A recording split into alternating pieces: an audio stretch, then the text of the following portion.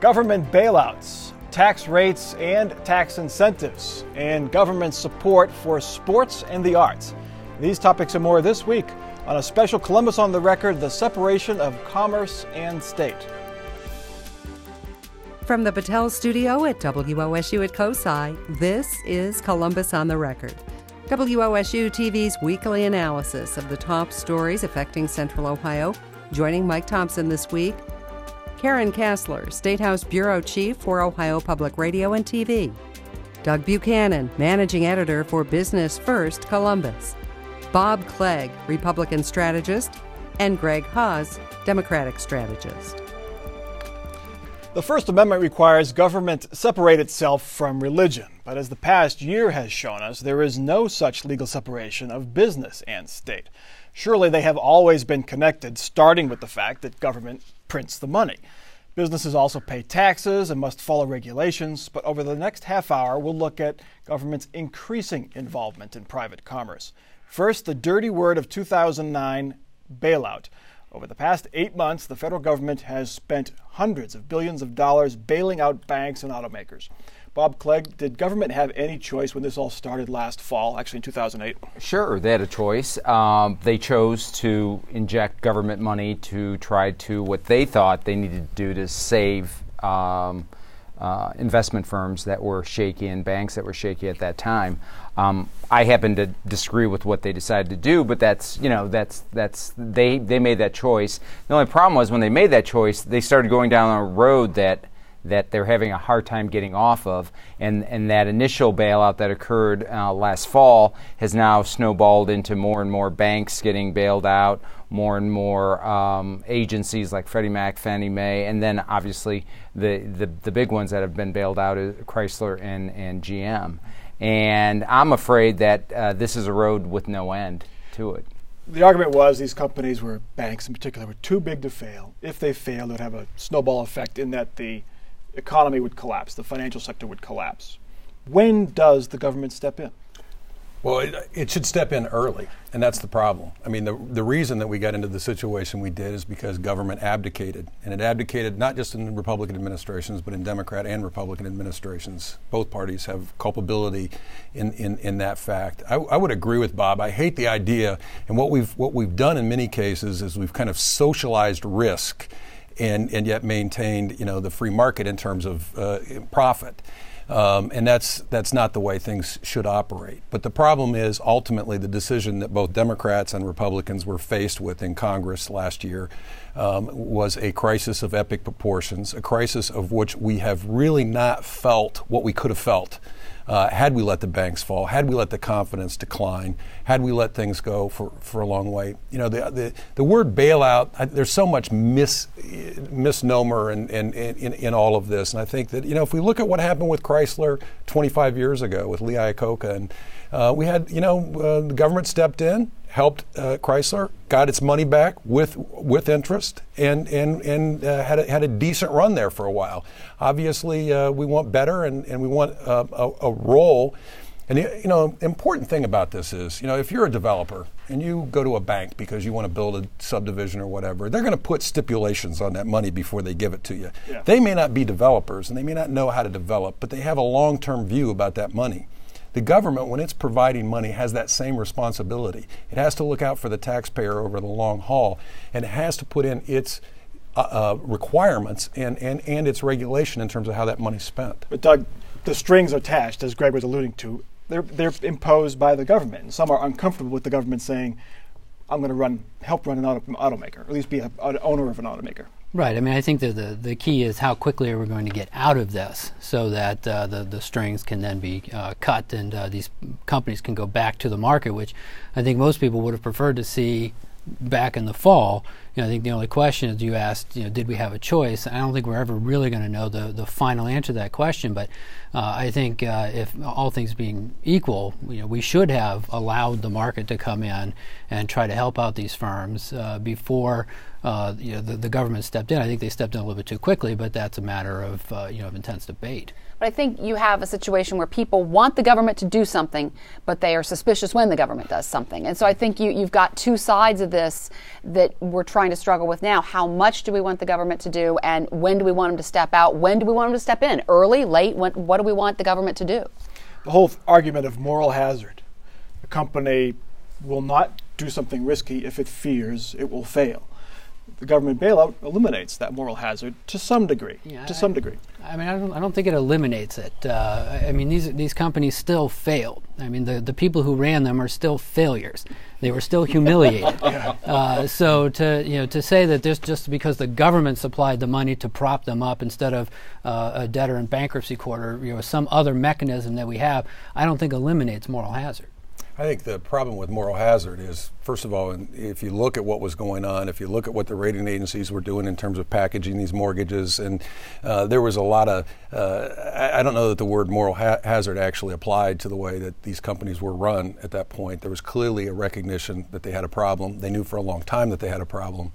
And they complicated the problem by adding to it. And that's one of the problems with the whole market economy is that when profit and immediate returns are the driving force, there is a tendency to worry about that bottom line today and not worry about next year. And as taxpayers, and that's what the government represents, it's the long haul that's important. But isn't in a way the market correcting itself right now? I mean, they for years, profit was number one and short-term gains was number one, but then it bit them in the behind, and now we could probably enter a period of more conservative investing, less risk-taking on the part of banks. But you still have what Greg was just talking about, the day in and day out of the stock value and how, things are changing so fast and nobody sees the long term. Everybody sees at the end of the day, what did the Dow do? Where was my portfolio today versus yesterday, not where was my portfolio a year ago, 10 years ago or whatever. And I think when we start getting to the point where we start valuing things longer term and thinking of decisions that are going to be made in terms of a 5-year or 10-year window instead of a 5-day window, depending on what you see on the cable news networks and that sort of thing. What worries me about these bailouts is that the government comes in and they put like a Band-Aid on the patient, where the patient has got such systemic problems they should probably be having open heart surgery. And I'm afraid we come in with all this influx of cash for both Chrysler and GM, and it's really not getting to what the real problem that they're having, and that's the way they're currently operating and have been operating, and a lot of that hasn't been changed. But GM will look much different after this bankruptcy than it has. I mean, it's selling off brands, it's streamlining its down to like 4 or 5 brands and things like that. I agree with Bob, though, in terms of the Band-Aid. I'd actually use an analogy, maybe sticking their finger in the dike a little bit more than that. And before the government stepped in to do it, nobody was, and the dike was on the verge of breaking. But to go back to this point, it was a fascinating interview yesterday, I thought, with Mr. Davis, the CEO of U.S. Bank, and really basically endorsing the Obama regulations. And as you listen to him talk, I probably would have whitewashed all these guys as failures too. But if you listen to this guy talk, and he's in a competitive market, he's competing with the other banks. Mm-hmm. There's a complete lack of clarity in terms of the regulation. There's a complete lack of certainty in terms of who's in charge of what and who's doing what. And he's competing with these other banks, driven by competition. And really was very relieved by the Obama proposals, and with the exception of the Consumer Council, which obviously the devil's in the details of that. He even admitted, I'm not sure what it means at this point, but basically, endorse the proposals because one of the biggest problems, in addition to kind of the lower common denominator always pulling these things down countrywide and the pressure that they put on a lot of the other institutions, the clarity and the rules actually help a lot of these businesses in the long run, and to help a lot of them, the ones that want to do the right thing and avoid the hazard of recklessness. Okay, our next topic. At some point, businesses will repay the bailout money, or the government will write it off, but we'll always have taxes. Governments have long used tax policy to attract and encourage businesses. In 1773, to help the failing East India Tea Company, the British Parliament lifted the tax on tea sold in the colonies. That eventually led to the Boston Tea Party. A couple steps later, the American Revolution. We'll get to tax incentives and inducements in a moment, but let's first look at overall tax rates. Karen Kessler, the perpetual argument down at the State House is that Ohio's tax structure hurts Ohio's economy, or helps Ohio's economy. Is that argument changed over the years? I think you're going to hear a lot more about that argument as we approach the 2010 election, because you've got a candidate for governor who wants to eliminate the state income tax. And that argument's come up several times, that if we get rid of the state income tax, we will be able to compete with states like Florida and Texas where they don't have income taxes. They also have better weather and coastlines and other things like that. But, hurricanes. Well, there is that too. But that's the real question. Now, some people will say, well, hey, we cut income taxes by 21% starting in 2005, phased it in from Governor Bob Taft's proposal.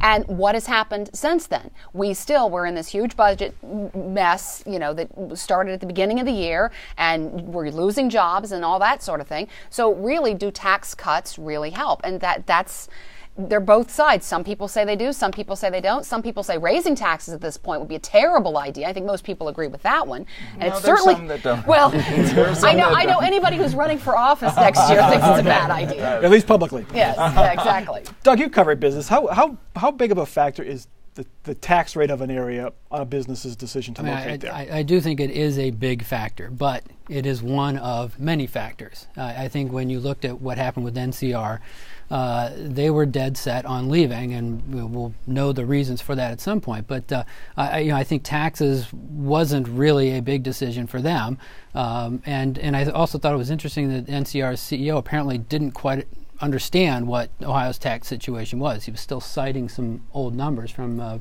before the 2005 tax cut. He didn't live here, though, did he?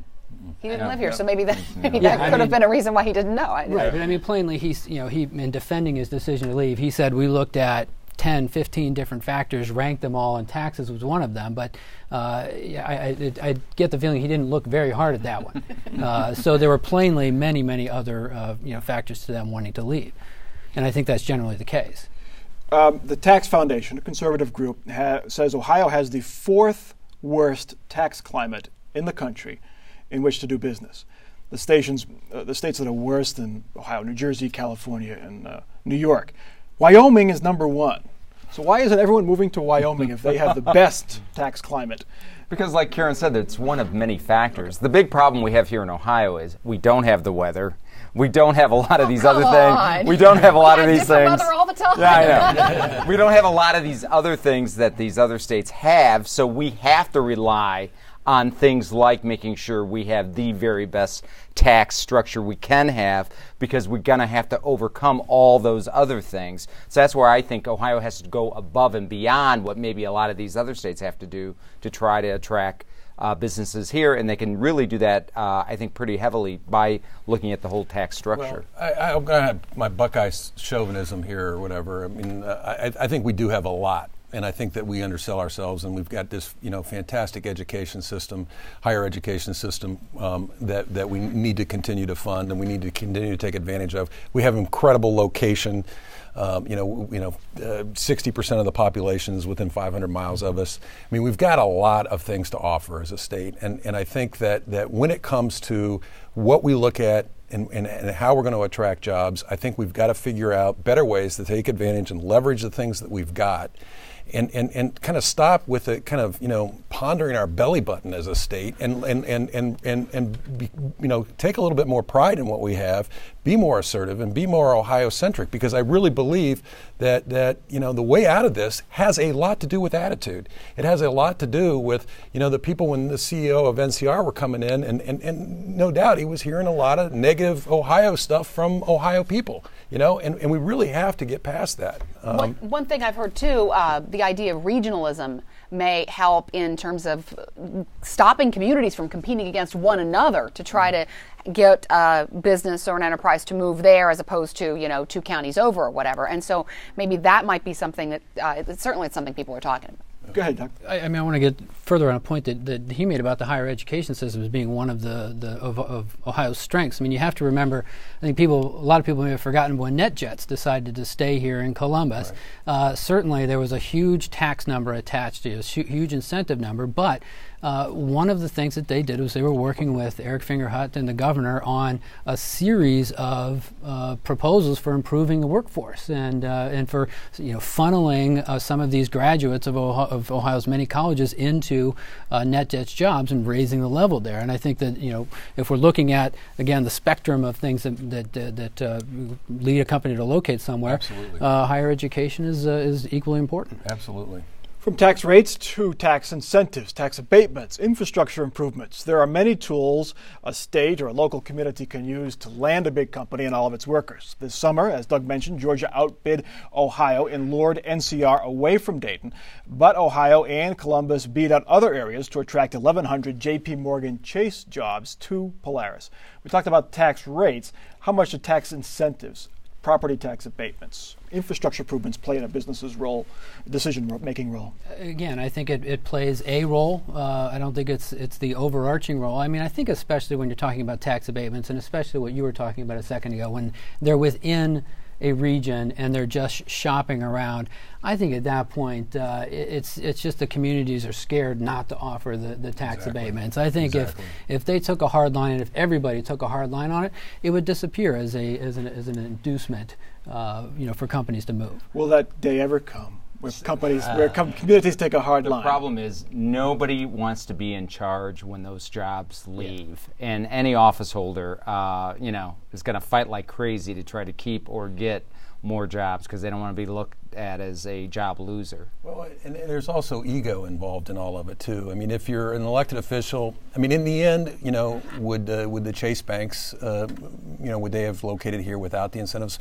I mean, I don't know. I have no idea. Obviously, it was viewed as important to do, but it's kind of with all of this. Whenever you're locating jobs, you have to do everything you can conceivably do to make sure that you land them. The last thing you want to do, if somebody's looking at locating jobs here, is get into something that may not be in their top 10, but they know you can do, and insult them. I mean, you're luring, you're courting somebody to locate, and you've got to be smart and you got to be polite, and sometimes you got to,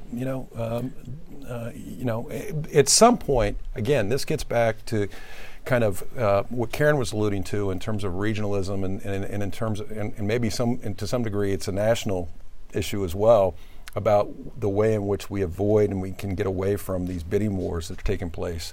That in the end, maybe they short the taxpayer in one area in the pursuit of the economic development in another. I mean, I think in the end, it's an expensive way to make a cheap point, which is that you're business friendly. You're willing to do whatever it takes, and this just happens to be the one that kind of grabs the headlines and grabs the attention.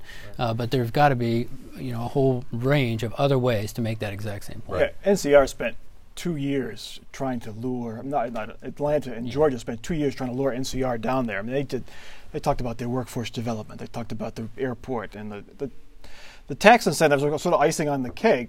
So you could argue they probably would have moved there anyway had they not got the tax incentives. Yeah, I think they would, but I think the CEO would. Whenever we write stories about companies moving, we always ask this question: what kind of tax incentives did you get? Yes. And every once in a while, you get a company that says, "No, we didn't ask for any." And I mean, it's like man bites dog. We don't know what to make of that. Why didn't they ask for it? I guess that's the next question. Yeah, I mean, and so I think the NCR CEO, even if he was dead set on moving to Atlanta, he wasn't going to let them know that, because he would look foolish if he didn't just take a grab bag of millions of dollars in tax credit. But there are some companies that is a top priority, like maybe NetJets, who didn't feel they were being courted strongly enough. Right, but I mean they didn't feel like they were being courted. I mean, and they got a nice tax break out of it. Right, but again, that was one thing. Okay. All they wanted to feel loved, and they certainly felt tax loved. Breaks do it. And tax breaks do feel loved. In trust-state competition, when Columbus battles New Albany or Hilliard or Grandview for a business development, it really, state to state, you can almost justify it because it's different taxes and people don't work out of state that often unless you're on the border. But people live in Columbus and work in Grandview and vice versa. Is this a healthy competition for cities and towns to be doing this? Mike, that's a competition I kind of understand. What I really don't understand is the competition that occurs within a city, like when Huntington was moved from the Crosswoods area in Columbus down to Northland. and all the money, that city money that was involved in that. I don't quite understand what's going on when you're doing it within the same, municipality and area. I can understand, Grandview or New Albany wanting those cities or wanting those jobs from Columbus because it's more tax revenue. But I don't quite understand when it's within the city. Well, I think there's an argument that you've got to create synergy in certain areas, and certain areas of town are in trouble. I mean, we're struggling that those areas become priorities, and then it hurts and the it's other areas. it's well, but it's like if the other area is relatively strong in comparison, and Crossroads wasn't, because they took a big hit on that. They did, but Northland was absolutely. First of all, if you look geographically at Northland, it's huge, and actually it's more the center of Columbus is so big. And, if you look at it on a map, it's very close to the center of Columbus almost. We don't ever think of it that way, and it's a gigantic area, and absolutely on the edge. Absolutely on the brink. And but so the number of businesses up in Crossroads, like restaurants, that have closed since they did that move, I mean, that doesn't help them any. Yeah. Right. With all the governments and townships and villages and municipalities and everything we have in the state, this is inevitable. You're going to have communities competing against one another and using taxpayer dollars to do it, to try to lure businesses even just across town or across different counties. And so you have some parts of the state, Northeast Ohio, they're talking about trying to bring the region together to compete as a region, as opposed to having this community compete against that community in the same region. Okay, let's get to our final topic. It's not just the big corporations that get government support. Professional sports teams get cities and states to build them stadiums and arenas. Arts and cultural institutions like museums, theaters, and even public broadcasters get help from the government. Greg Haas, government's primary duty is to serve and protect. Should they be getting involved in museums and professional hockey teams and things like that? COSI. Or public media. Absolutely. I mean, there's a first of all, it's funny because people always say, I want government to operate more like a business. Well, if you're doing things that produce income, if you're doing things that produce money, if you're doing things that are of marketing value for your community, if they're of an education value to your community. I mean, I was struck as I walked in here today by the crowds of kids that are in COSI, and of course, as we joked earlier, it's the first week of summer, and but it's like seeing that and watching that really work. It does not work. COSI is not here. COSI is not at the level it is without an involvement, without an infusion of both public and private dollars. Public television doesn't work without both public and private dollars, and so it's inspiring, and it has a very important role. Now, when it gets to, but there's certainly a line, and I personally believe that the Blue Jackets crossed that line with the proposal that didn't fly. That didn't fly. I mean, in the end, the Blue Jackets are very important to Columbus, and obviously the city and the county and the community need to figure out ways to keep them here. But it's certainly not through a sin tax. It's certainly not through any kind of additional taxation. But what if cultural organizations? The voters rejected a COSI levy. The Columbus Symphony was near bankruptcy. What if the cultural organizations don't run their organizations well or make poor business decisions? Should government then step in? I think it's tough for government to step in on when something's being run badly. But then again, we just talked about all these businesses being run badly, and the government stepped in. I think the problem we have here is it's a great idea when things are going well economically. I think when things are bad economically, as it currently is, and that's why I think the Blue Jacket thing went away so quickly, people just are not going to put up with their taxpayer dollars being used on those kinds of not necessary things. Well, and I think, too, that people don't necessarily have a price value on arts and cultural things. And how much would you pay for this if you had to buy this out in the market? Yeah. And I think, when it's free, when it comes into your house for free on TV, it's easy to just take advantage of it and not really consider that there's a price to it. And so I think as taxpayers, we have to think to ourselves, what is the value to COSI to me if I had to pay and there was no subsidy? Would I pay $20? Would I pay $40 to get in here? Okay.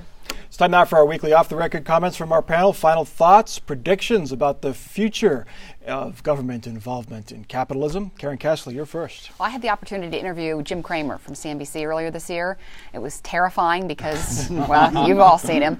But one thing that really struck me in talking to him is I think that we in the media need to pay more attention. I mean, that man can move markets with his words, and there are people that appear on his show and appear in all sorts of financial media who can say things that move the markets. And I think we have to, and anybody who invests, anybody who is interested in finances needs to ask more questions so we can keep track of what's going on. Doug. I think we are living in interesting times, as the Chinese say, and they don't mean that well. Ben Bernanke is a student of the Great Depression. I think that the times we are living in right now are so momentous that in 70 years I would not be surprised if a future Fed chairman did his dissertation on what exactly is happening right now. So it's imperative to pay attention. Okay, Bob. I think that bailouts are going to become very unpopular politically. Rasmussen national poll that just came out showed 80% of the people want us to get out of our ownership of Chrysler and GM as soon as possible. Okay, and Greg. I'm going to quote my accountant today who scared me. Kevin Mahan is his name, and he talked about the bond market and interest rates, and I was kind of quizzing him about the interest rates a little bit and why they've been creeping back up. And his prediction, which has been dead on, he's been great, is very much that the bond market is the next big crisis, and that we've got big problems on that front. Well, hopefully not. That is Columbus on the Record for this week. You can continue the conversation at our website, wosu.org/COTR. Our question, should the government bail out anyone else? For our crew here at WOSU at COSI, Greg's first in line. And for our panel, I'm Mike Thompson. Have a good week.